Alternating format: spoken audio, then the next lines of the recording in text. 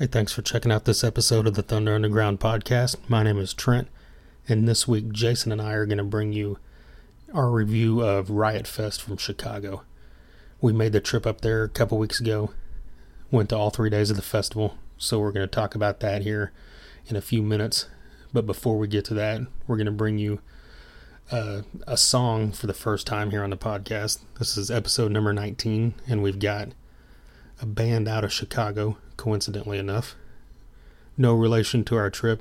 Jason had discovered this band prior to us going, but he wrote a review. It's up on our website at thethunderunderground.com. The band's called Destroythm, and this is their song Dead Man's Switch.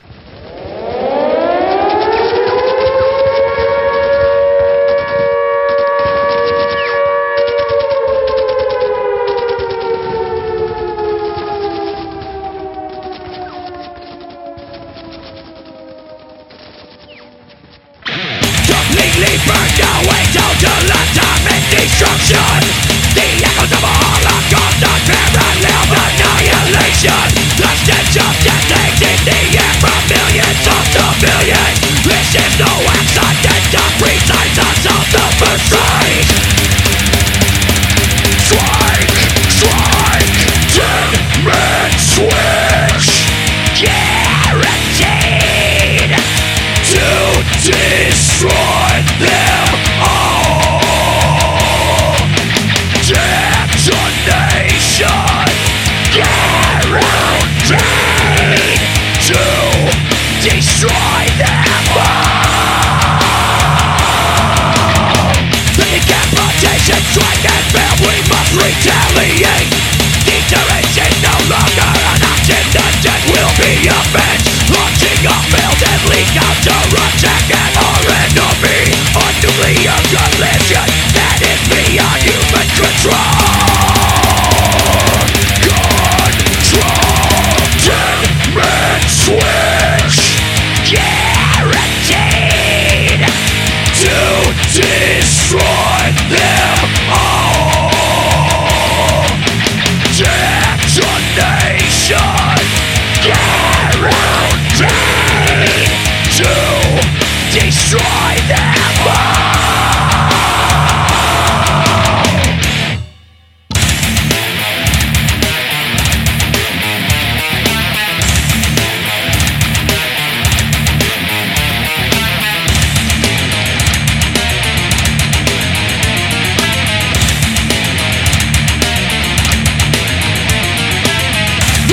Is dropped, it can't be stopped. The disfigured living envy the dead. Widespread panic and chaos erupt as we activate the death set.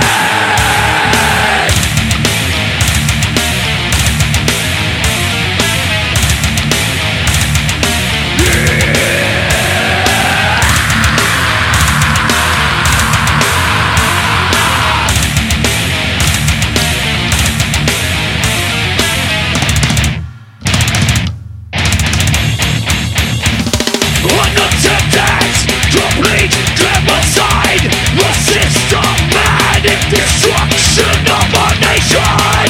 Left to the top, unsuccessful. We will unleash surge and devastation. Devastation.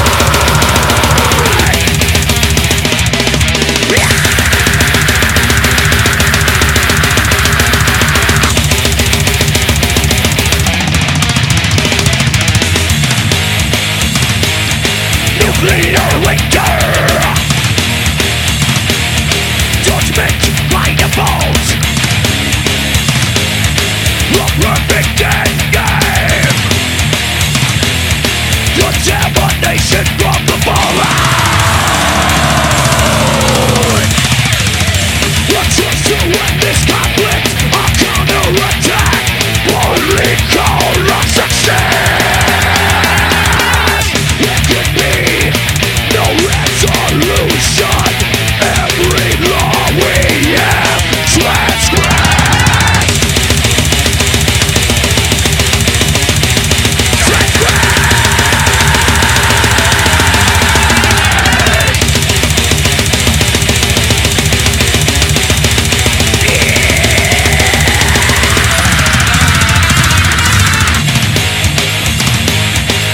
clear liquor. Judgment by default, a perfect endgame. Contamination from the fallout.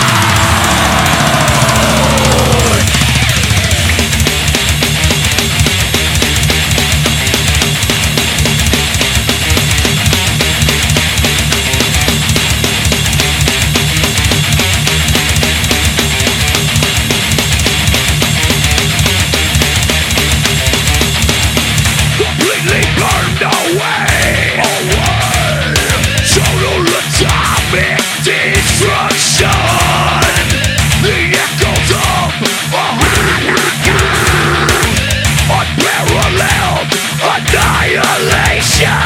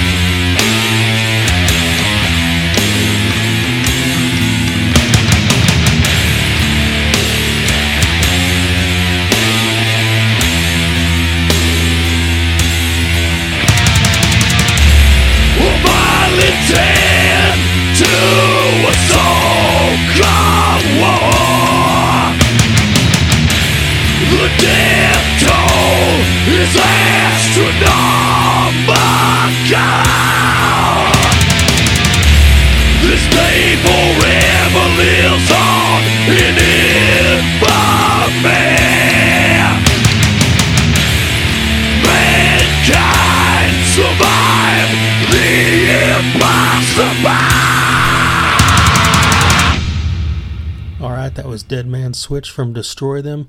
You can find them on Facebook. That's all one word. It's Destroythm. Also look them up on Bandcamp. They've got their music on there where you can purchase it and download it. They've got a self-titled EP with 6 tracks on it. Dead Man Switch that you just heard, of course, is one of them. Purchase the album. Support these guys.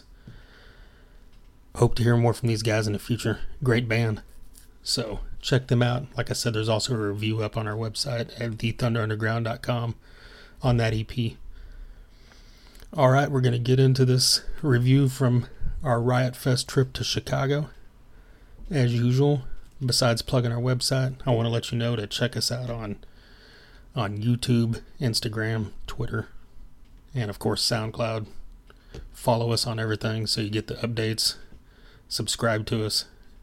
Like us. Whatever each thing calls for.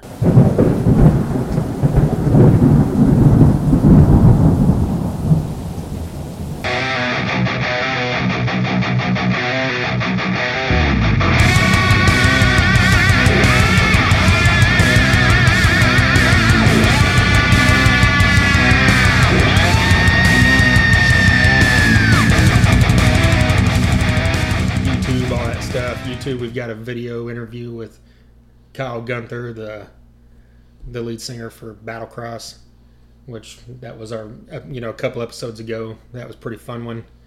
And our last episode was with Jason from Dead Metal Society and Caroline Spine, and we've got some good response from some Caroline Spine fans over that one. Yes, thank you for all the listens. Yeah, we think that turned out pretty well. It was pretty good to hear all those stories. So, and it was fun. It was as fun to listen to as it was to do. Right. Yeah. And vice versa. Right. Yeah. So we've also got a couple, 2 or 3 other good guests lined up that, we'll drop on you here in the next 2 or 3 weeks. That's right. We don't want to say who it is, but we're working on some stuff. It's going to be cool. Yes. We also just put a review up of a indie band, a new metal band from not a new metal as in Korn, but a new metal band from Chicago called Destroythm, which is great. Check that review out. And they are from Chicago, which ties into our road trip we took to Chicago for Riot Fest this past weekend. Yep. If you don't know, Riot Fest is a 3-day festival that takes place in Chicago and Denver and Toronto. And it started in Chicago as just basically a punk festival. It started in Chicago. I didn't know Yeah. that. Yeah. Okay. I mean, okay. I'm pretty positive, yeah. And it expanded into the other cities and into the big 3-day, kind of, it's not really a little punk festival anymore, It's, No, it's not. It's a corporate giant, just like all these other festivals. It is huge. And they still hold on to the punk, Ethos. the theme there, basically, where they try to have a lot of those bands, fill out the days, and then they always have one or two of the, the bigger ones, like Yeah. Pennywise and Rancid always seem to make an appearance every year or two. And this year in Chicago, at least, it was his first year at Douglas Park, and I can't say anything since I wasn't there before. I think my only complaint was that they had two of the major stages facing each other, which I know that you can only do what you can do with what the space you have. That's right. But they had 5. There's seven stages, and 5 of them were full size, for all the big bands, and then they had 2 smaller ones for smaller bands, indie bands, that kind of thing. And 2 of those, the very end main stage, 4 of them went in a row, and then the 5th one was across the park, which it wasn't horrible if you were, fairly close to either of those stages. Yeah. But if you got in the mix where like you were at one of the bigger bands later on in the night, you couldn't get that close. Yeah. And you were back a little bit, it was really annoying because you're trying to listen to, System of a Down, and you hear reggae behind you, and it's like drowning out what, or vice, I don't know if that's what was going on. I can't remember, but, it was always something. It just had a lot of bleed over. But like I said, that's, where they ended up having to do it because I guess of legalities with the last place. But other than that was probably my only real complaint of, anything I saw at the park, really. Oh, yeah. I mean, the park was so... their layout was so vast. I mean, it's huge. I mean, it's just gigantic. And it was not that bad during the day. Like you said, the 2 stages that were facing each other, even though there was, worlds of space in between them, you've got 2 headliners at night that both draw big crowds. You've got, I don't know, you've got Ice Cube and No Doubt clashing. Right. And if you're far back, pick whichever act you want to see. If you're far enough back, you're not only hearing that act, but behind you, you're hearing Spiderwebs or Just Like a Girl, and it's crazy. And there's just a horrific amount of walking, and for a big guy such as myself, that is not fun. But what I also am is a rock warrior. And so I will make the trek, I will make those steps to see my favorite bands. And it turned out pretty good. Yeah. Yeah, no, we've been to Rocklahoma repeated times, some other smaller festivals, and I've done the Bill Street Music Festival a couple times, and it's similar in the same style of festival where it's the genres are all over the place. They cover pretty much everything you could think of. Mm-hmm. And so, and it's, several major stages with tons and tons of bands every day. So I knew there was going to be some clashes as far as bands I wanted to see playing at the same time or crossing over. Oh yeah, when you've got 5-7 stages, yeah. There's going to be some stuff you got to give up. Yeah. There's going to be stuff that you might need to leave early to see another band or whatever. Right. And you've got to come to terms with that and accept it and right. figure it out the way you want it. So you got to decide, if you want to see a band from a good spot, you're going to have to get there early and give up seeing someone that's playing right before them. Yes. Or if you're the type of person that wants to see 2 or 3 bands that are playing at the same time, you're just going to have to deal with the fact that you're going to see them from, 100 yards away maybe, because you can't fight through the crowd. By the time you get up there, you're gonna have to turn around after 3 songs and leave, and go do it again after you walk, a quarter mile to see the next band. Yeah. So it's kind of you got to make some decisions, and probably not to just jump way ahead to these bands. The first major decision I had to make is Anthrax is one of my favorite bands, and of course, and has been since I was a kid, and there's very since few. You had hair, right? You loved Anthrax, yes, but there's not many things that could trump Anthrax and make me just skip them completely.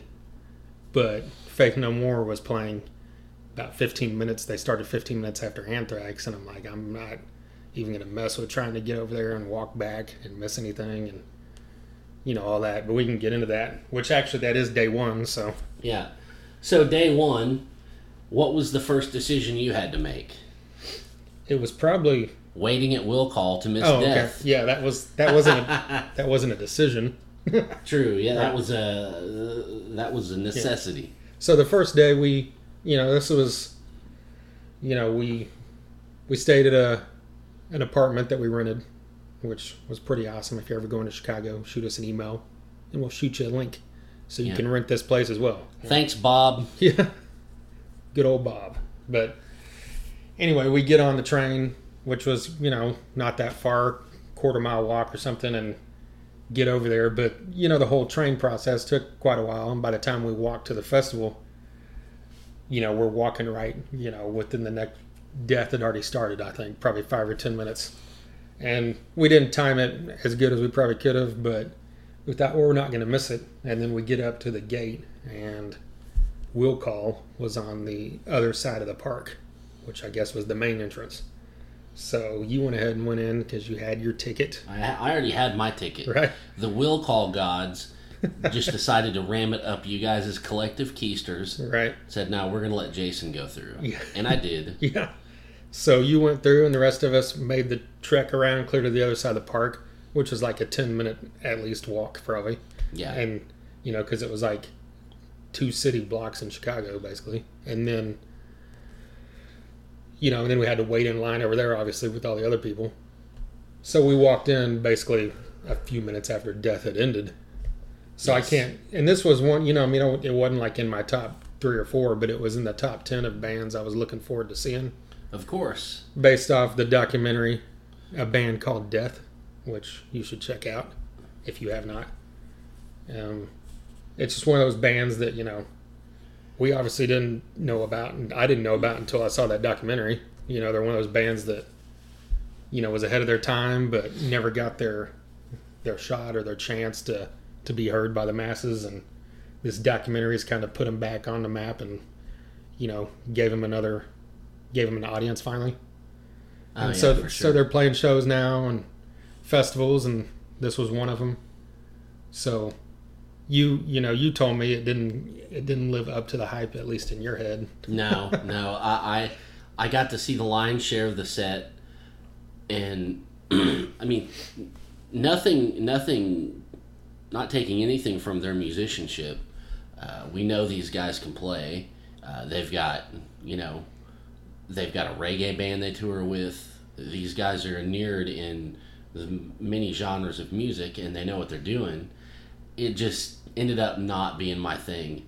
I definitely like the stuff their original stuff that, was underground for so many years, and with the help of the documentary, a band called Death was brought to light, and I really dug it. It was noisy, but it was cohesive in a riffy realm, if you will, but it also had that raw, unproduced punk attitude. Like, when you put on some old Misfits or something, sounds like it was recorded in a bathroom, which I don't think is a bad thing. It gets that raw energy, and they had that, and they played those songs, and it was pretty cool. They played some new songs that it was completely different, which I guess it's going to be. It's been a lot of years since that, and they've got a different member now.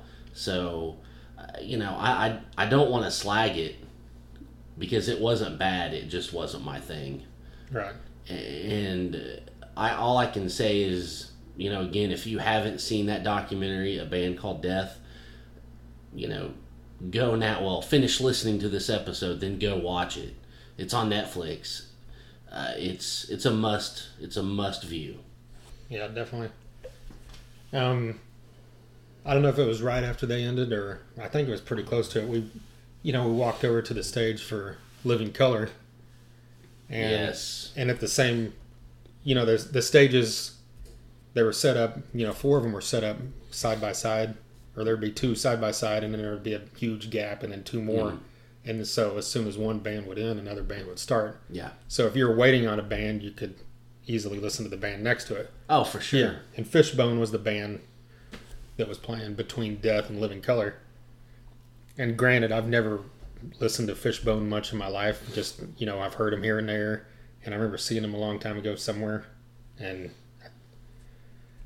I feel like I was almost a couple years ago at Mardi Gras. Me and Tracy almost saw them, but for some reason didn't. But anyway, it was fun. It was, I don't know how else to describe it. I mean, if you like that style of music, you're going to like it. They're great musicians. That's why they've been doing it for so long and continue to draw an audience, Definitely. But then as soon as that ended, one of our bands we were looking forward to the most, and I would say easily one of the highlights of all 3 days. Without a doubt. Yeah, was Living Color.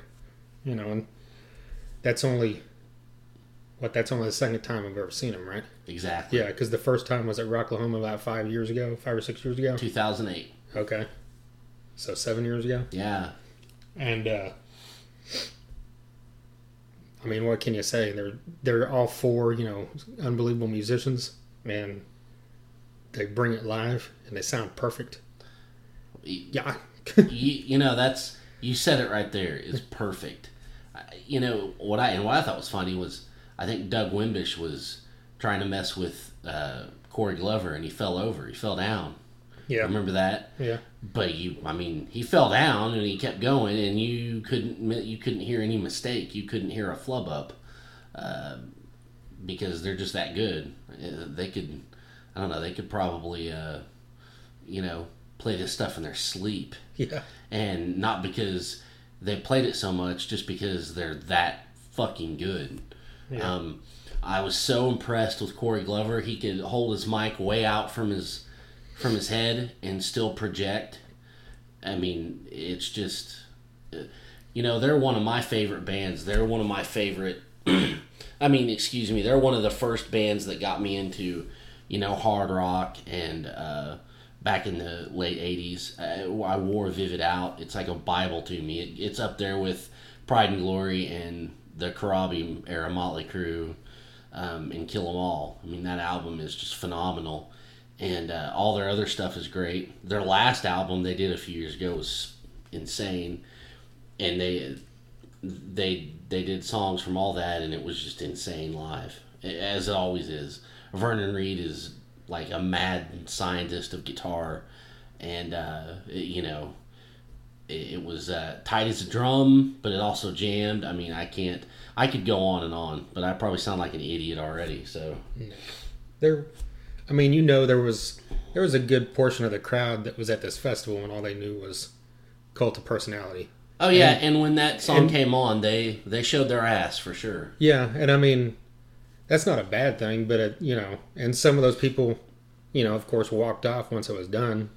Mm-hmm. So we got a little closer, which was cool. Yeah. But at the same time, all those people stood there waiting for it, and no one, I've been to shows where people are waiting for that hit song. Yeah. And they look bored out of their mind, and they scream it between every song. Yeah. But people were watching this, and they're like, these guys are bringing their shit, and they were doing game. Yeah. And no one looked bored. Everybody looked happy. Yeah. Yeah. We had some dudes behind us that were just silent through the whole thing, and then when they played Cult of Personality, they sang along with every word, and which is cool, I guess. I like the enthusiasm, guys, but I don't know, you didn't give a shit for the other 40 minutes of the set, and now I can't hear, the fucking band because you're screaming the lyrics in my ear. So I don't know. And then after that, they probably went quickly back to their frat house. Right. Well, yeah, it's definitely one. If Living Colour is a band that has slipped your mind over the past since the '90s, give them another shot. And they're one of those bands that you can put on any one of their CDs and you can't go wrong. Yeah, everything is good and everything's enjoyable. So after that, I think the next thing, we had walked around for a bit because there wasn't anything we were definitely excited to see. And then I came back because I was wanting to see Eagles of Death Metal. They're one of those bands that I just I've listened to on occasion, and a few months ago I went on a kick and listened to them on Spotify for 2 or 3 hours straight. Yeah. And I mean they've got some great music, but it's kind of seeing them live, it was good and it came off great. It's just one of those things that you've got to be in the right mood for, I guess. I guess so, yeah. An 'Cause, acquired taste. Yeah. I mean, he's got one of those voices which is borderline corny. Mm-hmm, yeah. But I think he's doing that on purpose, kind of making it like a, yeah, an attitude kind of, whatever.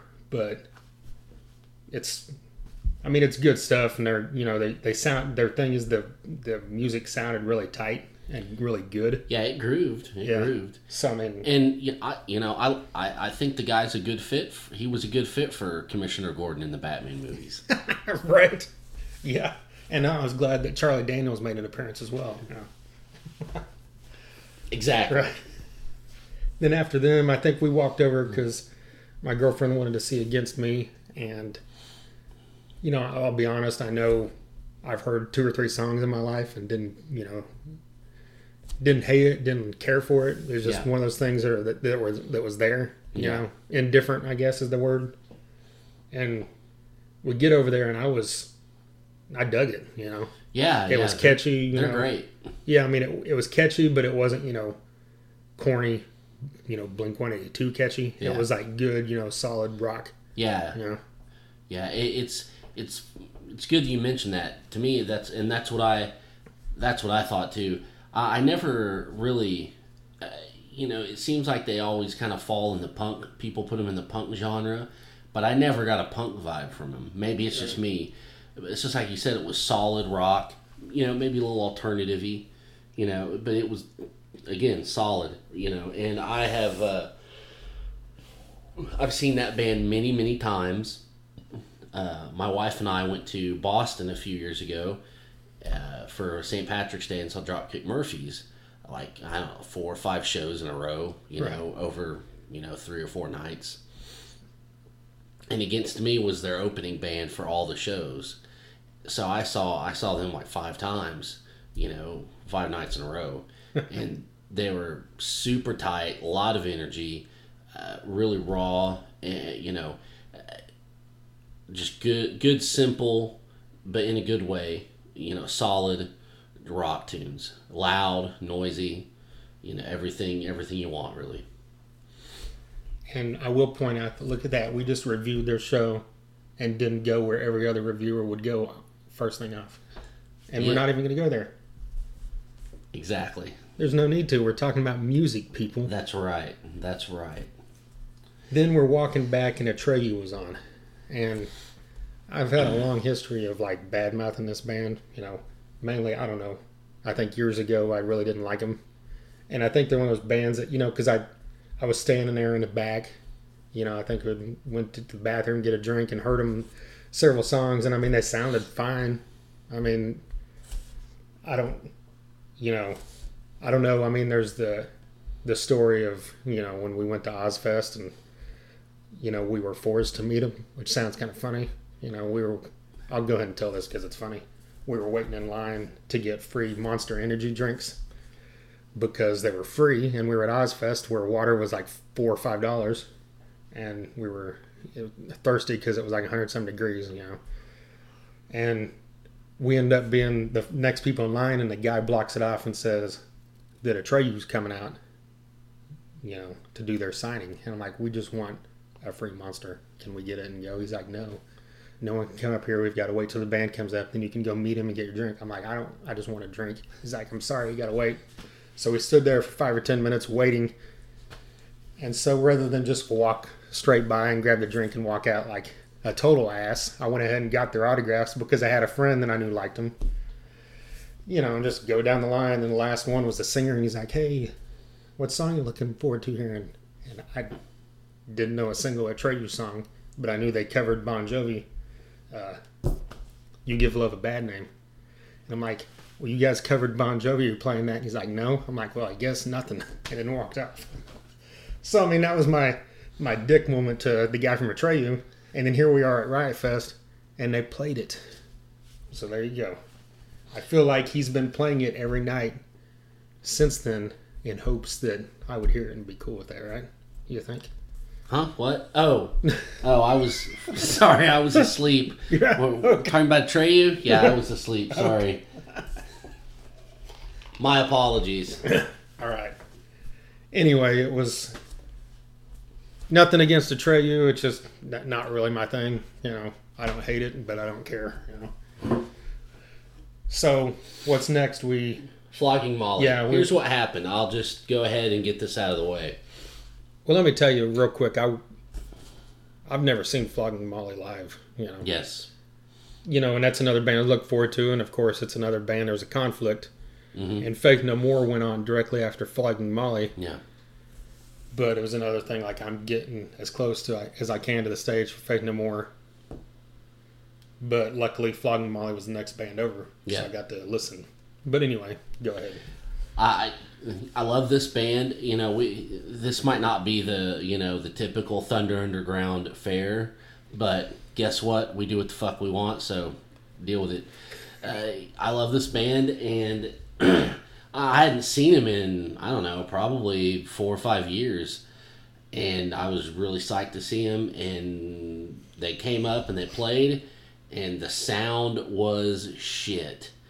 And I don't think it was anything on their part, because they were rocking out and they were having a good time and jamming out, because their monitors and everything on stage were probably full blast, but everyone was telling them to turn it up. You couldn't hear anything, and I thought, well, they'll fix this. First song, big festivals, they're probably doing kind of a rolling sound check kind of deal. Nothing. Second song, same thing. I was upset, but this shit happens. Third song, it got a little louder, but then it went back down again. And my plan was to see the first half of Flogging Molly, then go get a good spot for Anthrax. I just said fuck it and went and got a good spot for Anthrax because I don't know if the sound ever came back on full blast or what, but it sucked. I would really like to see him again. So. That's really all we can say is I'm sure they kicked ass. They always do. They're a great band. But I didn't hear them.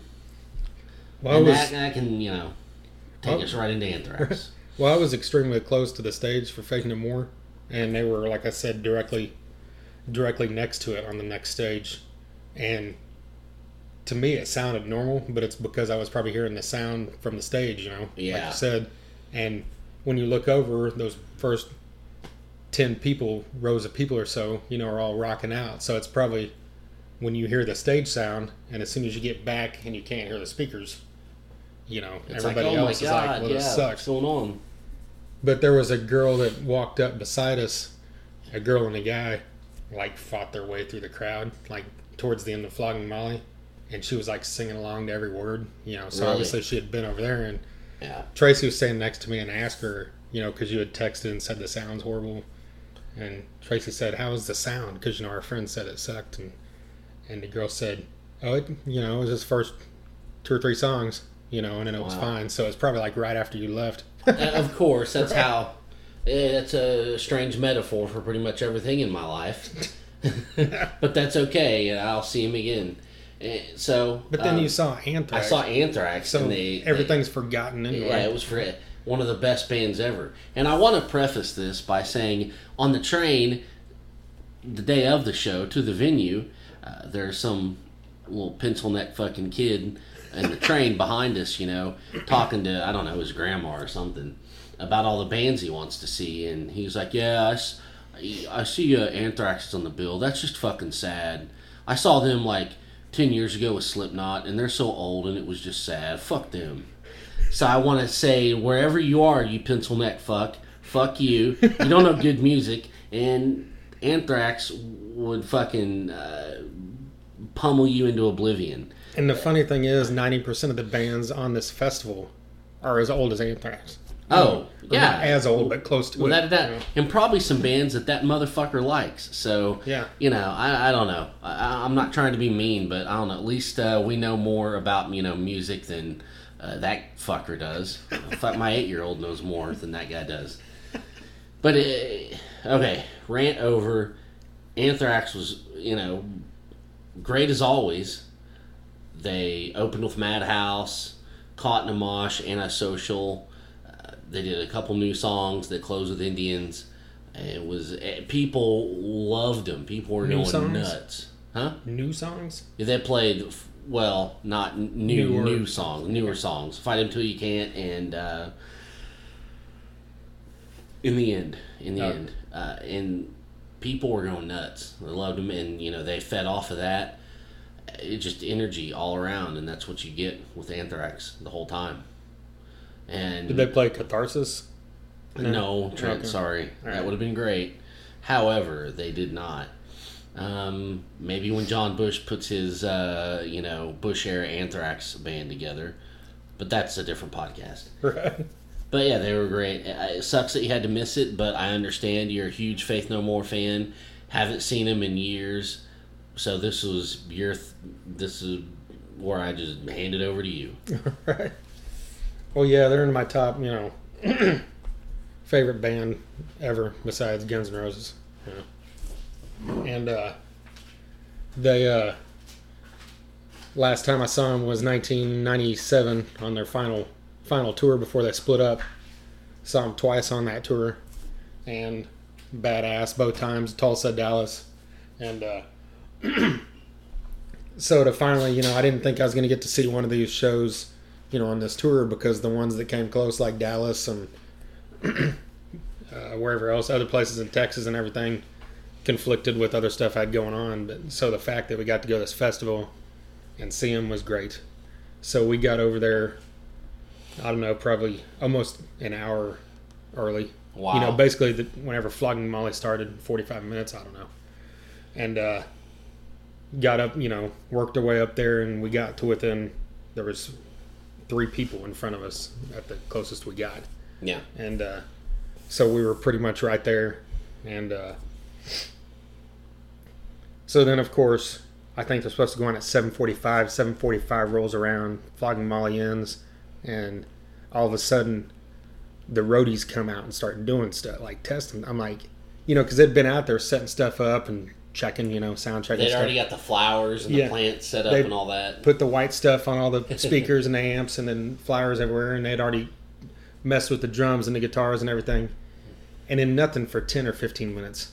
And then as soon as Faith No More was supposed to come on, they come back out and start doing it again. I'm like, what the fuck were you doing the last 10 or 15 minutes? And so now 10, 12 minutes go by and nothing. And this isn't like a normal show where, oh crap, they're 10 or 15 minutes late. Well, they'll just play 10 or 15 minutes longer. No, it's like that time's gone. There's a strict curfew in place. Yeah, so it's a festival, and when your time's up, you're done, You got to go off stage. So basically we lost a couple songs, but at the end of the day, I still got to see Faith No More, so I'm not going to complain about that. And, they came out and they played however many 10 or 12 songs that they had time for. Patton made fun of a few people in the crowd, which, was cool. And probably warranted. Yeah, he made fun of No Doubt fans, which was good, And then it's just, what can I say without sounding like a fanboy? He's the greatest rock singer that has ever lived, save Freddie Mercury, And hey, who died and made you, Mike Patton? There you go. Yeah. He sounded awesome. The band sounded perfect. John Hudson sounds perfect. if you're a Jim Martin whiner, fuck off. I don't care. This band is perfect. You know, Jim Martin's great. I love him, but they don't need him to be badass. You know, but like I said, I love Jim Martin. No disrespect. I was more of a Trace Lawrence guy, but whatever, Trent. Well, me too. That's like I've told you, my favorite album. That is your favorite album. Well, and they played 2 songs from it, Gentle Art of Making Enemies and Caffeine. So we got that much. And then at the end, they finished, I don't remember what song. And then I guess on the side of the stage, they're telling him, you know, your time's about up. And he made a mention, like, hey, we don't have much time left. And so they kind of, you know, look around at each other, and then they start playing Introduce Yourself, which has not been in any of the set lists that I've seen on, you know, at least what I've looked at. And it was because they had 2 minutes left, and so they knocked it out. And it wasn't even a full version of Introduce Yourself, you know? Wow, perfect. So it was kind of like, you know, it's kind of cool. They knocked it out. It sounded perfect, just like everything else. You know, so I'm happy I finally got to see him again after 18 years. And hopefully they continue on doing stuff in the years to come. And Yes. not finish this tour cycle and go away for years. Yeah, we need these bigger bands for sure. So then after they finished was whenever, I guess this is when the headliner started, which for that night was No Doubt, Ice Cube, and Motorhead. So this was another one of my major conflicts of the weekend, which I know you don't care about rap in the least. None, no. And Noise. I've always Noise. been a fan of the stuff from when we were kids and that era, and you know the stuff now. You know, there might be stuff here or there I like, but it's pretty random. But Ice Cube's always been my favorite rapper, and I saw him once in the '90s, and he was awesome. And then of course we've got Motorhead, who is awesome, and it's, you know, normally I could just say, well, I just see Motorhead because I like Motorhead more than I like Ice Cube. You know, it's just been that way. That's the style of music I like. Hands down, yeah. But it's one of those things, it's like Ice Cube rarely ever plays live, and he's never going to come anywhere near where we're at, and I'm not going to drive hours to see him anyway. So, and then we've got Motorhead, which, you know, as we know, is getting near the end of their time, I think. You know, even if they might have a few more years if we're lucky, but people know that Lemmy's obviously showing signs of, you know, I don't think Lemmy's going to die ever in our lifetime, but he's showing signs that he's slowing down. Yeah. So I went ahead and decided I'm going to just split it and then go see 3 or 4 Ice Cube songs and then come back and watch the rest of Motorhead. And I did it, and I'm glad I did it, but my review is, like I said, I love Ice Cube, and he sounded good, but it sounded so, it sounded like he was an actor, if that's a good way to put it, you know. It sounded, or the good way to put it is, it sounded like you were watching a play, you know, something that he's done night after night after night. Everything he said, it sounded like it was scripted. Yeah. You know, and I know that there's other artists, you know, you see Kiss and Paul Stanley, you know, probably says the same crap every night, you know, but I don't know. It sounded good and, you know, whatever, but it wasn't raw. Like, let me put it this way. I don't like Cypress Hill at all. And I walked by when they were playing on Sunday for 2 or 3 songs, and they blew Ice Cube off the stage. You know, they sounded like they were up there putting on a show. They had attitude. They sounded, the music, you know, it just sounded, you know, real and heavy. You know, but Ice Cube just sounded completely, Yeah. you know, scripted, I guess is the best way to put it. But, Yeah. so anyway, we come back to Motorhead, where you're at. Yes, well, that's why you should have came and saw Motorhead. Well, my review on Motorhead is pretty simple. Like, Yeah. the band sounded awesome. The music sounded awesome. You know, Mickey D sounded freaking awesome. But Lemmy sounded like he wasn't completely back to full health. Mm-hmm. But it wasn't bad to where it hindered the show. No, not at all. it's Lemmy, you know, so even if Lemmy's voice is a little gone, it still sounds like Lemmy, right? Yeah, right. yeah, definitely. And it sounded like he was a little, maybe a step behind or something, you know, on his vocals at times, but he still, it didn't take away from it and make it a bad show. Yeah, you know? yeah. I thought the same. I thought he kind of had a Willie Nelson vibe in the fact that he was a little behind the beat, behind the whole song, just maybe like a half step. And that's Willie Nelson's style. Yeah. And that's what he's always done. But now, Lemmy is finally getting to that. He's slowing down a little bit. And I've seen some YouTube videos, and he did the same thing. He did this in Chicago. Like you said, it was a great set. They sounded amazing. Mickey D is an animal. I mean, he is an animal. And it's...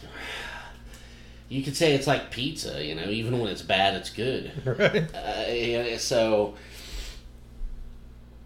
I noticed there was a little bit of a flub up when they played Ace of Spades, and I couldn't really tell at the beginning. I don't know if, you know, somebody was playing a different song or started too early or something. I don't know, but they picked it up pretty quick and figured it out. In light of all the cancellations, it was great that we got a full set. Yeah. Because it looked like we probably weren't going to get them because they had canceled. Yeah, they canceled a lot right before it. Yeah. Lemmy was joking with the crowd and stuff. So, you know, we caught a good night, and I'm glad that we did. Yeah. And it felt like, you know, being over there, it felt like you were at a big rock show, you know. Yeah. If that makes sense. Yeah, definitely. Like, you know, where you see other bands you love and you don't have that feeling. You just feel like you're watching a band you like. But this just had that feel of that outdoor epic, you know, metal show. Yeah. And people, you know, when it was time for Motorhead to start, people were just flocked from everywhere. Right. It makes you wonder, you go see them on tour by themselves, are they going to fill a Brady Theater or a Hard Rock, you know, a joint at the Hard Rock or a House of Blues? I don't know. They're going to fill it all the way. But at Riot Fest, I mean, you couldn't. It was people as far as you could see. So it was a good show, and they entertained. Yeah. Yeah, definitely. That was. So on day one, I mean, I guess what was your highlight? Well, Living Colour. Living Colour, yeah. Anthrax, Motorhead. Right. Mine was. Did you? Oh, you said you missed a lot of Fake No More, right? Because you were waiting in the bathroom. Yeah, I did. I missed a lot. I missed a lot of them because it was just. It was nuts. I heard them all. I heard every bit of it. I just didn't see it. Yeah. Well, you know, like we said on those headliners, if you're not up front, you're going to be in the back anyway. So all you're doing is hearing it anyway if you can't see the screen. Yeah. Yeah. So day 2 rolls around.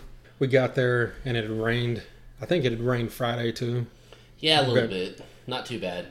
But with all the people walking around Friday and then the rain Saturday morning, you know, the mud was already there Friday night and it just got worse Saturday. And it became like a full-on mud pit. Which is funny because, you know, we've been to Oklahoma where that's happened a couple times. Yeah. And we didn't come prepared. Like, it went in my head. I'm like, oh, I'm going to Chicago to see a festival in the middle of a city. So it's whatever. You know, even though we knew it was in a park, which is grass. Just didn't occur to us for some reason. Right. So anyway, you know, we have on tennis shoes that are soaked in mud. I still haven't cleaned mine off. Right. I need to do that. Well, so day 2 we got there, same time, midday, 1 or 2, and I think the first band that I was trying to see was the Dead Milkmen, and they were playing. They were kind of staggered or around the same time as the Damned, if I wanted to see as well. Mm-hmm. So I figured I would just split it, and I think at that point we had. You know, there were several times we all split up to do our different things, bathrooms, food, that kind of thing. Yeah. And I was watching Dead Milkmen by myself. And, you know, they're one of those kind of nostalgic, kind of hokey bands that, you know, back in the day, you know, you thought, yeah, it's kind of funny. You know, and the stuff's cool. But after, you know, like halfway through the second song, I'm thinking, why am I watching this when the Dam's over here? It's like I should have just watched, you know, it's like I saw a song and a half, that's enough. no disrespect. They sounded good. They sound, it was funny. I think he was having the crowd chant Emmanuel Lewis hand job or something, which, is memorable, I guess, to say the least. Hey, you remember it. So I go over to the Damned, and I wanted to point out that I remember walking over to the Damned and seeing along the way several kids, or teenagers or whatever, 20-somethings that, had on their punk rock stuff and their jackets and their, patches and, with all the spikes and the mohawks and the plaid pants and with, maybe a couple classic bands and all the punk bands that they love and all this. And I'm like, and they're walking the other way, or they're like just standing there, or they're walking, whatever. And I get over there and I'm like, this is, this is one of the bands, like there's the top, 4 or 5 bands, and this is like the next level down. This is like one of the legendary bands of this genre, and you're over here clueless like an idiot. It's like, that would be like if, we were at a festival and Motorhead was playing, and we were like, over here with our, Megadeth and, Anthrax and whoever, some newer bands we like or something. Yeah. Patches on our jacket, just oblivious to what's going on over here. Exactly. Yeah, it's the same thing, and it just, I get over there, and I'm not some diehard fan of the Damned. I just thought it was hilarious, that these people were oblivious to this. Yeah. And, really, I got over there and I think I only knew 2 songs, but they sounded great. It was awesome. Yeah, you knew New Rose for sure. Right, because of Guns N' Roses. I'll admit that. That's where I learned it, first, whenever I was like 16 or 15. That's okay. Yeah. That's why they made the album, for people like us to learn that stuff, right? That's right. And, it was cool. It was one of those things I'm glad I got to see. I'm glad I can say that I saw the Damned, and they, they put on a show. They had a good crowd. People, there was a lot of people up there that knew all the songs that came there for them, so that was cool to see. And the guitar player had a snappy sailor's outfit on. Yeah. Yeah, it was one of I wasn't surprised that they were good. It was just one of my pleasant surprises of that they were one of my favorite things I saw, I think. Yeah. And right after they finished, Babes in Toyland started. Yes. Which would also fall into that category. They were a definite must-see that I was looking forward to seeing. Yeah. I think I knew maybe 2 songs at the most in the 90s from like those metal compilations or stuff like that. I never owned their albums or anything. Yeah. But we saw them, and it was 2 of the 3 original members. Yes. And same thing. That was one of the highlights. Oh, I think so. They brought it. I mean, she sang her ass off. She just had this power that, like, just, I know you don't like Courtney Love, but it was real. It was like Courtney Love, like, even more, just that kind of that raw, like, scream, but like even more controlled and like a better voice. Well, I don't know. I'm not the best authority on this genre of rock, but I would say that this is probably what Courtney Love wishes the fuck she could do. My thing with Babes in Toyland is I just remember the name from the 90s. I thought I remembered a song, but I didn't really remember it because I didn't really remember any of their set. For me, it was like seeing a new band. Ignorant or not, I don't know. There's a million bands in this world, and we're not going to get to see them all. And, this one got by me back in the day for whatever reason, But I don't know. For some reason, I wanted to see them. And I was blown away. Like you said, her voice was just insane. She had just like this, it was like a siren going off. It was power, it was anger. It was noisy, but it was, together. There was great riffs. It captured that time without sounding, cliched. So I was pleasantly surprised. Yeah. I've lost my train of thought. I was going to say something else about that, but anyway, I guess after that we kind of meandered around for a while and then made it back over in time for Echo and the Bunnymen. Yes. Because my girlfriend is a big fan of them, and I, liked what I've heard, that she's made me listen to, and I remembered Lips Like Sugar, and you remembered their cover of The Doors, People Are Strange. That's right. And we got over there, and they, we were coming back pretty fast because they started and they opened with Lips Like Sugar, which was kind of odd, As far as I know, I thought that was one of their bigger hits, but they must have another one they closed with. I don't know. But they sounded great. I mean, it was like, they were another one of those bands that kind of like, was outside the whole genre, because most of the stuff that was outside of the punk, was either heavy metal or hard rock or, the complete opposite end, like, rap or reggae. Yeah. And Echo and the Bunnymen, was one of those 80s bands that fall along the lines of the, the pop and the new wave, somewhere in between all that. Exactly. And they, the vocalist sounded just like, he did on record. And, yeah. I don't know who's original in the band or not, but they sounded good, and they even played that Doors cover as part of a medley, There you go. We saw them for 3 or 4 songs, and then we took off because we had found out the day before this wasn't one of the things that was in the it list. Was not advertised on the website. Yeah. The original lineup. We got a little. They hand out pamphlets with the schedule, right. And it was down there in small print at the bottom of the Saturday schedule. I'm glad I saw it. Oh yeah, yeah. There was a speak stage, which was actually the 8th stage there. Which and it was a panel. They had panels all weekend long of whatever subjects with different dudes from bands and whatnot. Right. And they had it way off in the corner of the park to where you could hear muffled music in the background, but it never interfered with just people talking to a microphone, Yeah. And, we got over there like 15 minutes early enough that we got up, fairly close to the stage, and it was just listed as Henry Rollins moderates a panel with 2 of the West Memphis 3. Yes. Talking about, music and how it's affected them.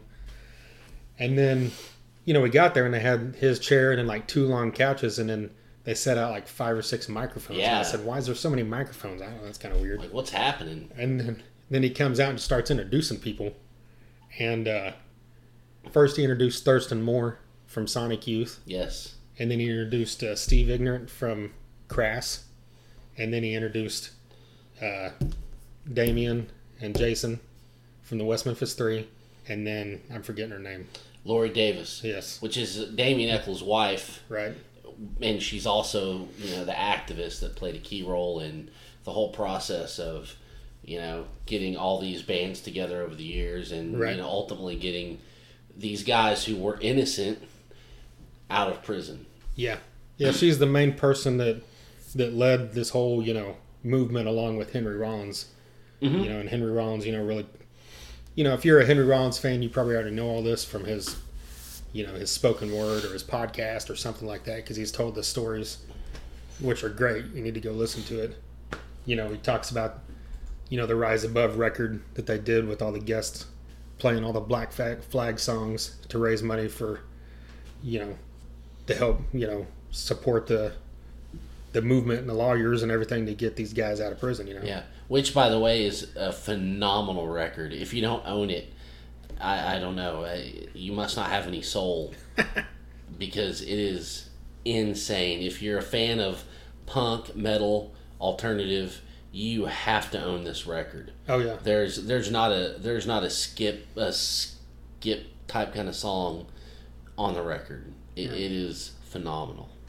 Yeah, it's got all kinds of metal people. Chuck D's on it, as well. So just check that thing out. And we missed. We had to skip Merle Haggard in honor of this, seeing this. And there's not many things that, Merle Haggard was another one of the guys I was looking forward to seeing a lot. And I'm like, there's not many things that could trump Merle Haggard, but Henry Rollins with the microphone in his hand is one of those things. Oh, for sure. Because I've seen Merle Haggard twice. So I thought, wow, I have not seen Henry Rollins do a spoken word in probably 10 years. Also, with two guys from the West Memphis Three, which is an issue we followed for many years.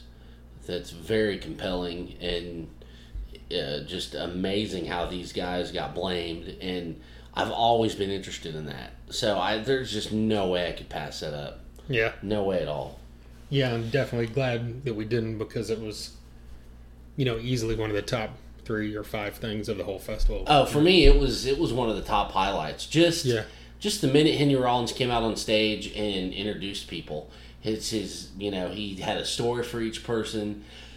He was so enthusiastic. He is one of my just all-time heroes in just his music, his views, his stories. He is probably what turned me from being a angry young man to being a tolerant liberal person. I just love this guy to pieces. Yeah, so it was just a thrill for me just to see his energy up there. Yeah.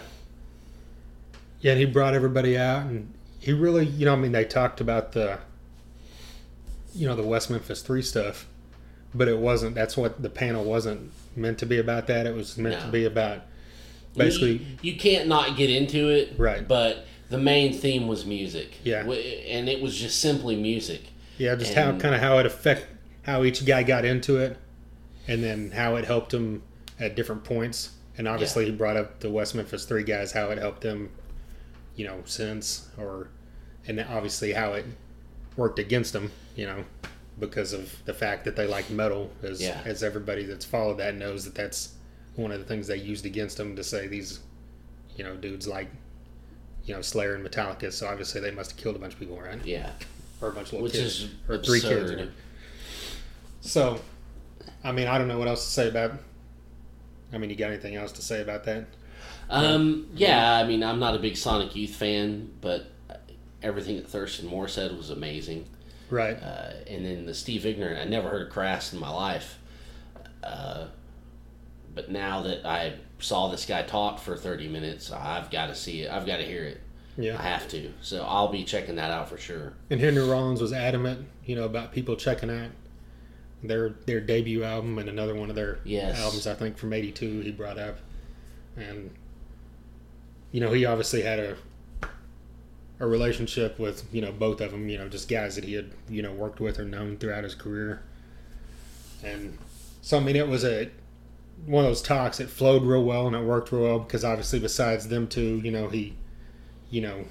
knew the other 3 from all the work he did with the West Memphis 3 stuff. So, and I'm sure they've done this kind of thing before too anyway. But yeah, it's just, we actually had, it was scheduled to run like an hour and 15 minutes. Mm-hmm. And I think at that point, an hour and 15 minutes, we left because... They were still going on. Yeah, Rancid was going to start in 10 minutes. And,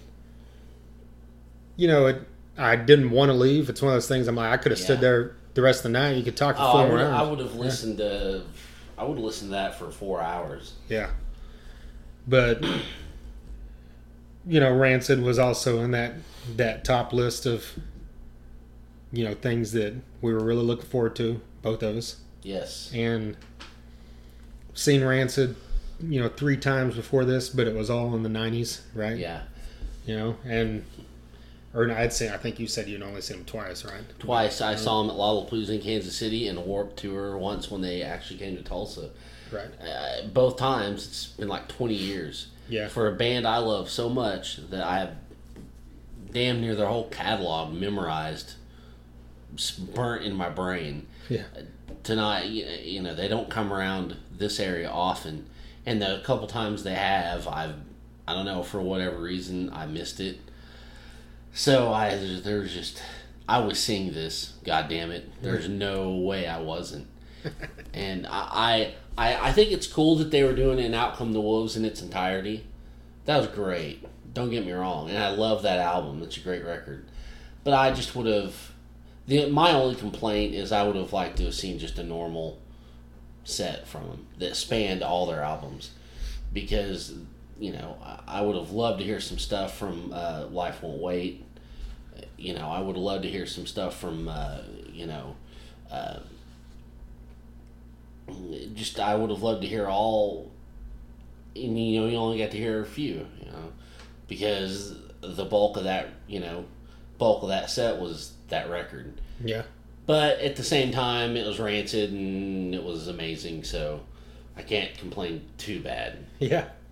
And, the whole getting to see a record in its entirety thing, doesn't come around all that often. Yeah. It's more of a thing, it's became a thing in the last 5 or 10 years, and people do it a lot more. But still, to see an album that you like a lot, and get to see it like that, it's pretty cool. And so, I think their set was an hour and 15 minutes, like all the headliners. And they, so they got that album knocked out, and I think like five or six more songs. Yeah. And, it's one of those things where they're punk rock, but they're fun. They've always been that way. Exactly. Where it's like they sound more punk than some bands that are supposed to sound fun, but they're more fun than those bands too, if that makes sense. Yeah. And like they, it's just feel good, rock and roll music, Yeah. And the thing is, I think I don't know if I was talking with you or Trace about it, but after it's like, there's just a swarm of people over there like there was for a lot of the headliners. Yeah. But you look around, and because it's like a good time band, everybody's standing there in mud, but everybody's smiling, Exactly. and happy. And 3/4 the people were singing along to every song, even the songs that weren't Ruby Soho or Time Bomb or whatever. That's right. Well, and you had kids that were 20 years younger than us, doing their little ska dance, singing every fucking word to, just like you said, the songs that weren't even hits. And you had people our age that were singing every fucking word, and that tells you right there why they decided to play the whole album in its entirety. Yeah. Rancid, it doesn't matter what you're into or what genre you're talking about. Rancid, for some reason, they really just go directly to the soul. They go right for your heart, and few bands can tap into that, and they do. Yeah. And live, it was even more so. So I'm very, very glad I got to see him again. Yeah. And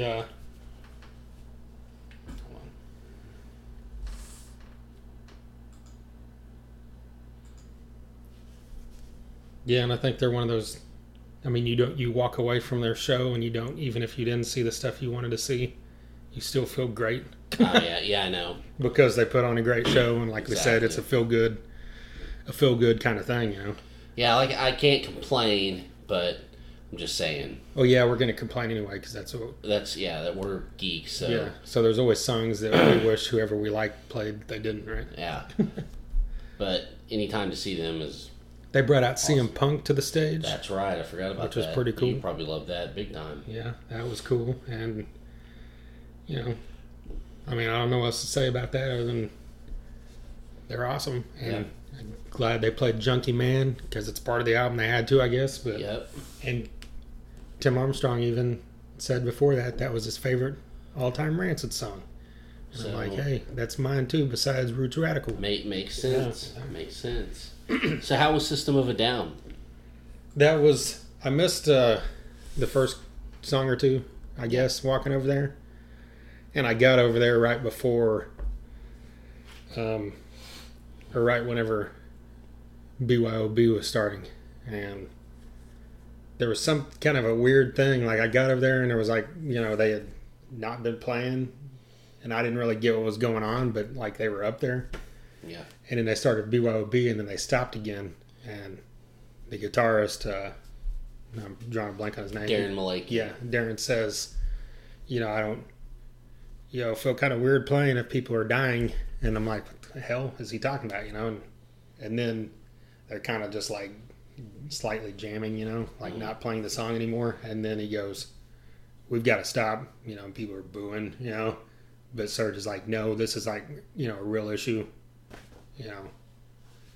And then they stopped for like 2 or 3 minutes. And then I guess they were pulling people up and getting people off because apparently there was such a surge of people at the front that the first 2 or 3 people deep first got smashed into the barrier, and then people started falling. And then so there was 2 or 3 people deep on top of each other. Oh, no. And I guess that's why they had stopped before, because that had happened, and then it kept happening. And so they stopped until they got everybody completely up. And, I'd read a couple reviews afterwards, and they had said that I guess once that whole thing cleared up, then everybody was cool and was making sure no one was falling down like you're supposed to do. Yeah. But I guess it wasn't like an issue of people being dickheads, other than just a bunch of people trying to... They're excited. System doesn't play a lot anymore. Yeah, and I mean, there's probably a bunch of kids up there that have never seen them because, they've only played, sporadically over the last 2 or 3 years, and then they went like 7 or 8 years before that, Yeah, not playing at all. So, I mean, I think I'd only seen him one other time at an Ozfest, when we saw him like 10, 12 years ago. Yeah. I saw him at their first Ozfest in 98, I think. When they were on the second stage and they were like playing it, 1 o'clock in the afternoon. Wow, I don't remember that. I don't know if I was at that one. Yeah, I don't think you were. I think it was one in Dallas when me and Josh went with Thrasher. Okay. Anyways, and they had a little 25-minute set. And then we saw them, years later they had gotten huge, and we saw them at Ozfest. I think that was one of the times they closed it out because Ozzy had to cancel or something. That's right. Yeah. So, yeah. But yeah, I mean, they sounded great, and they hit all the songs people wanted to hear, and they played a few other songs that I liked, like Prison Song, and it was cool to hear. But yeah, I mean, that was the same time as Iggy Pop, and the reason I missed the first couple songs is because I stood over there and watched. I know he opened with "I Want to Be Your Dog," and I can't remember the second song, but I watched 2 songs just because that was another one of my major conflicts. Yeah, definitely. It's like 2 bands that you don't really ever, at least where we're at, ever really get the chance to see, and you probably should pick Iggy Pop because he's getting up there in years. He might not be doing as much longer, but hey, whatever. I saw a couple songs, and then I saw the rest of the System of a Down. And so, what's your take on the whole Iggy Pop experience? Iggy was great. My thing with System was, I don't know. I kind of got out of them a while back, and I've seen them twice. I've never seen Iggy Pop. Probably never will again. So I really wanted to make sure I saw that. It was great. He's energetic. He's all over the place. He was jumping in the crowd, and think about it. He's 1 year younger than Lemmy. Lemmy's 69, Iggy is 68, and just think, look at the difference. And he had those songs that you don't think about, that you forget about, like Passenger and Wild One, and he was playing them. I'm like, oh fuck, I forgot that's him. So the set just got better as it went on. So I really enjoyed it. We were kind of far away, but it didn't matter. He had the great set list, and he put on a good show. His band was tight. Once again, I'm glad to mark that off the list, and glad that it was a quality set. Yeah. Yeah, well, those were the final bands on day 2. Yep. So day 3, we didn't get there till 4:30 maybe. Yeah. We pushed it later because there wasn't anyone earlier that we were dying to see, except it seemed like there was someone that we were like would want to see, but we just kind of pushed it till 4:30 because then the stuff we were really wanting to see started around 5. Exactly. Went to Chinatown and had some awesome Chinese food, which was great. Of course. And then we went to Bill Swarsky Super Fans. Oh, right, of course. Not really, just kidding. Okay. Sorry. You had to throw that in at some point. I did. I'm a fucking stereotypical bastard, aren't I? Well, we get there for day 3 and just in time, Day 5. Yeah, I don't know. Sorry. You had a different trip than me, man. Right. We get there with enough time to get up, as close as we can, or fairly close, for Andrew WK. Yes. Because he went on around 5 or so. And, we worked our way up, not super close, but, 10 You guys got closer than I did, but I was still pretty up there. Yeah. And the band next to him was the band that was playing before him on the next stage was Congos. Or is that how you say it? I guess. I don't know. And I was like, I've heard this name, but then they're playing this song. I'm like, man, I've heard that song before, but whatever. Just thought I'd throw that in. If you like Congos, I guess they're all right, but it just sounded like poppy kind of rock. Yeah. So anyway, Andrew WK comes on stage, and I'm not going to say that it was a party, but it was a fucking party. Okay. Now, I don't know how to say that without being a cheeseball, but... But see, in that realm, even being a cheeseball is a party, so you're good. Yeah, you can do anything short of hurting someone, and it's a party. That's right. And... That glass of water right there is a party. Right. And much in the same sense as Rancid, Andrew WK can be up there... even the song's technically about living, saying you better get ready to die and get ready to kill. Mm-hmm. But you're smiling your ass off, and you're like, this is the funnest point of my life to this point. That's right. For that 45 minutes, you're just like, it's that same exact feeling, just like, and there was probably a bunch of people there that might only know Party Hard, but everybody was just like, this dude's up here with his pizza guitar. This dude's up here, throwing people shirts and making whoever gets it, show it to him. Yeah. So he can cheer for him and then go back, and it's just like the guy, who knows what he's like in his private life, but everything he does in the public eye, is completely positive. It's positivity, it's life, it's love, it's all smiles. It's the guy's all smiles, he's all thumbs up. And it bleeds over into like when you're watching him, or listening to him, you're just like, you can't not. Sure, you might not like the music, but if you're there, happen to be watching it, you're probably going to enjoy it. Yeah. Just based off of the attitude, and the energy that he's putting into it. Yeah. Yeah, he even has an advice column, and I read a thing today. Somebody wrote in, and the question was very close to stuff that's going on with me, and you can apply his answer to what's going on. And no matter what, the guy is just steeped in positivity, whether it's his advice column or his music. You can't not feel good when that kind of stuff is going around. And if there's ever a set of music that conveyed that, it was this one. Oh yeah. Yes, and he had a hype woman in a little black onesie that was pretty hot. So that helped even more. Right. Well, after that party sadly had to end, that's one of those things that could have gone on for 2 or 3 hours and I wouldn't have come. Oh, yeah, he could have done a 4-hour set. I would have been there. Yeah. We walked over to the VIP area to get a drink in the bathroom break and all that stuff. Mm-hmm. And it was right next to that other stage in the back, and Stephen Marley was playing. And I don't know anything about the guy other than he's related to Bob Marley. And he plays reggae like every Marley does, I guess. And, I was sitting, I heard like a song or two in my time over there, and it sounded great, It's kind of one of those things that's just like background music, was kind of cool. And yeah, I know there's a lot of people that's their main thing, and I've always reggae, it's one of those things, if you hear it when you're out swimming or something, it's kind of a cool vibe. But so the guy's good live. That's from my short experience, and then walked back, and that's when I heard, like I mentioned earlier, heard Cypress Hill. Yeah, and thankfully during the point where I heard him for 2 or 3 songs, I never heard Rock Superstar, because I would have probably punched my ears repeatedly until I couldn't hear. No shit. Because that's on my top 10 list of the worst things I've ever heard in my life. But they were playing other stuff. You know, I knew like How Just Kill a Man and, you know, Insane in the Brain and a couple other things. And like I said, it kind of surprised me, you know, that it wasn't real, just kind of, you know, it didn't sound like tracks, you know. Yeah. I don't know what they were doing up there. I didn't really get a close enough look.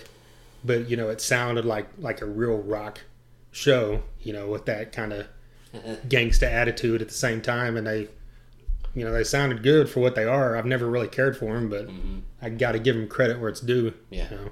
Yeah. And you just said gangsta. So, gotta love that. Yeah. Got to. Well, then after that, I had a chance to go backstage. Yes, you did. Somehow I made it back there. Because you're a fucker. Yeah. You know, And where's Jason? Fuck him. I'm going backstage. yeah. So me and Tracy made it back there and said, you know, I'll text Jason later and tell him what's up. Yeah, Right. asshole. So, and that's whenever else, well, before that was, I think Cypress Hill was still going on. And then that's whenever L7 was getting ready to go on. So I went around behind the L7 stage and tried to work my way up onto those, you know, they have those side stages, the sides of the stage where all the, you know, other bands and random people stand. But, you know, I couldn't work my way that far. But I was directly behind the stage where I could hear everything perfect and see their butts, you know, which isn't a bad thing. No, And- especially that bass player. Yeah. And that was just another one of those things, kind of like Babes in Toyland. They're one of those bands we always knew about in the 90s. Yeah. And I've listened to them over the last month or two since I knew we were going to this to kind of get, you know, prepared. And so I recognized those songs, you know, that I was really... And they're just another one of those great, you know, great bands from the 90s that never really got their... never got the level of success I think they should have. Yeah. So, I mean, what was your take on... I thought they were great. They definitely had a showdown. They were tight. You know, I knew a few songs.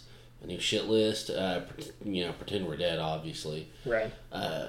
And you know, they had a you know, too cool rock vibe to them. I dug it.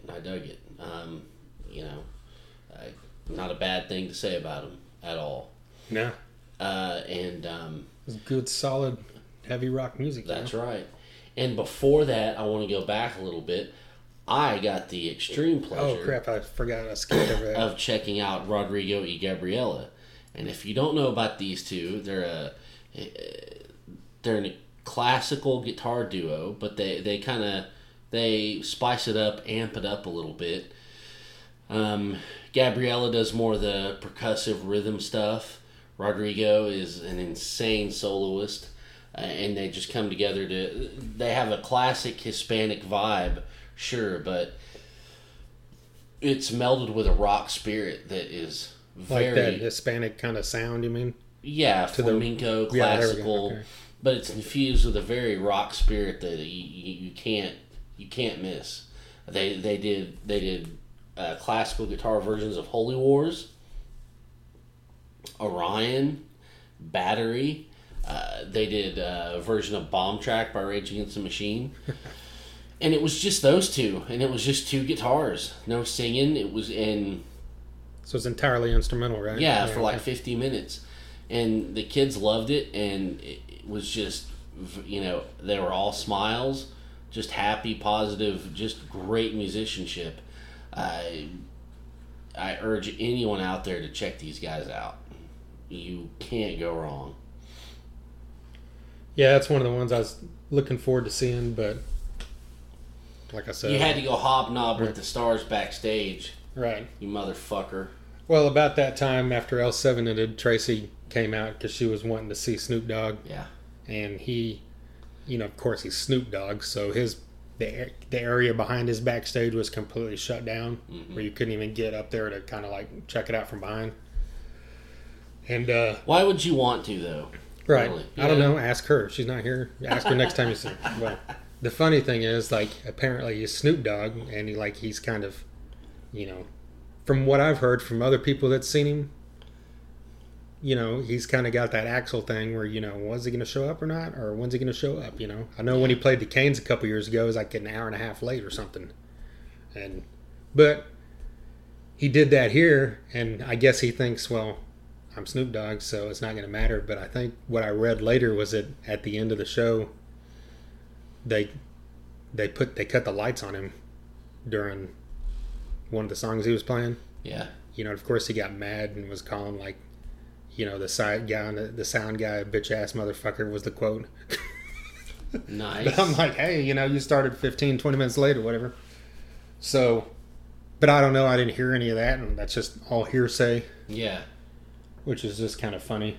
But I went over and watched Tenacious D from behind the stage, and they were great. It's one of those things. I was like, well, I'm back here. I'm going to do this because it's a unique experience that most people would never get. So I'm going to check it out from behind, where I can just kind of see him here and there between the thing. I can see the drummer perfect, and so it probably would have been a lot cooler show to see him from the front. But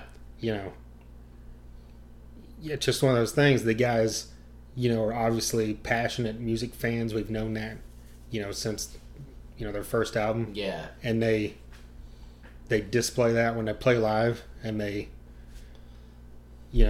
put on a, it's not, it is in a way. It's a kind of a joke comedy kind of thing. Yeah, it kind of is. But they do it at a great, at a high enough level, and that it comes off. The musicianship is at a very high level. Yeah. And I even liked when they did the song, You Can't Stop the Metal. Right. At the end they're like, yep, we won the metal Grammy. And he said, Mastodon, we're more metal than them. Right. Slipknot, we're more metal than them. Slayer, sorry, more metal than you. Sorry, losers, we won the Grammy. Which they were obviously making a joke because they know that those three bands are way more metal. Right. And they were just, poking fun at the Grammy, organization for not knowing what the fuck they're doing. And the whole set was riddled with, comedic bits. And Jack Black is a great MC. He's a great comedian. He's a great musician. He was born for that kind of thing. And it was just a great set all the way around. Yeah. And there's people fucking love that band. There's people where I was at, there's people all around me that were singing every fucking single fucking word. Like, perfect. There's one guy that was like, emoting and doing the hands, and he was really into it. People love that band. Yeah. It's cool to see that, they stuck around, because I thought when that first time came out, I got it and I liked it a lot. Yeah. But I just thought, well, this is probably a one-time thing, and it's kind of cool that it's became a real legitimate thing over the years. Yeah. That they do now and then, So it's cool to finally see them. And I guess after that was the headliner, right? Or no, that's not the headliner. Sorry, that was the last band we cared about. Yes, exactly. And as I'm walking around backstage, I go by the press tents and I see Andrew WK. Yes. Well, I take that back. My girlfriend saw him and came and grabbed me and said, "Hey, Andrew WK's over here." And so, like the dork that I am, I just kind of stood around over by the press area waiting for him to get done, so I could go up to him and say, "Hey, Mr. WK, I'm a big fan and I love you." But thankfully I didn't say that. That's what I was thinking in my head. Thankfully. But I just kind of caught him, at the end of an interview. A couple other guys from some band came up and got their picture with him. So I went and asked the guy that was with him if he'd take my picture. And he said, yeah, he's got like 30 seconds for the next interview. Go for it. And so, he was totally cool and took the picture and he said, keep on partying. Well, of course. Yeah, just like you imagine he would say. He actually said it. Exactly. Yeah. And then I gave him a Thunder Underground card. So look forward to the Andrew WK podcast coming down. I wish, I hope. One day, maybe, hopefully. Yeah. Well, after all that, we had the Prodigy and Who was it that we didn't care about besides the Prodigy? The Prodigy. No, there was other headliners. I mean, Oh God! Oh, Modest Mouse. Fuck Right. them. Yeah. I don't even know why we're talking about why we gave them too much, anyways. Yeah. I fucking- heard that as I was walking around back there, but I went back over to the area where the Prodigy was just to try to check that out, and they had that completely shut down Yeah. in the same sense Snoop Dogg did, where you couldn't even get close to the stage. Well, let me tell you, Prodigy and their laptops rocked. Yeah. Yeah, I didn't, my girlfriend said they were awesome, and that's her thing, so I'm glad she got to see them. And I think my sister said she liked it, and so, hey, people like it, that's cool, but that's, Yeah. that's enough about that. Yeah, if you like to hear a guy pressing spacebar on his laptop over and over, that's your thing. Whatever. Hey, he's doing something, and it's making noise, and other people aren't doing it, so he's an artist, and they're not. Right? So when you fart, are you an artist because Yeah. you're making noise? The fartist, just like Brian Posehn. Oh my God.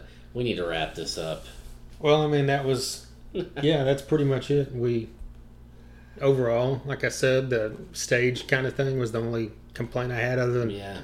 the thing you mentioned about the sound with Flogging Molly, the beginning of Living Color, had the It same did kind issues. of have that, but they fixed it real quick. Yeah.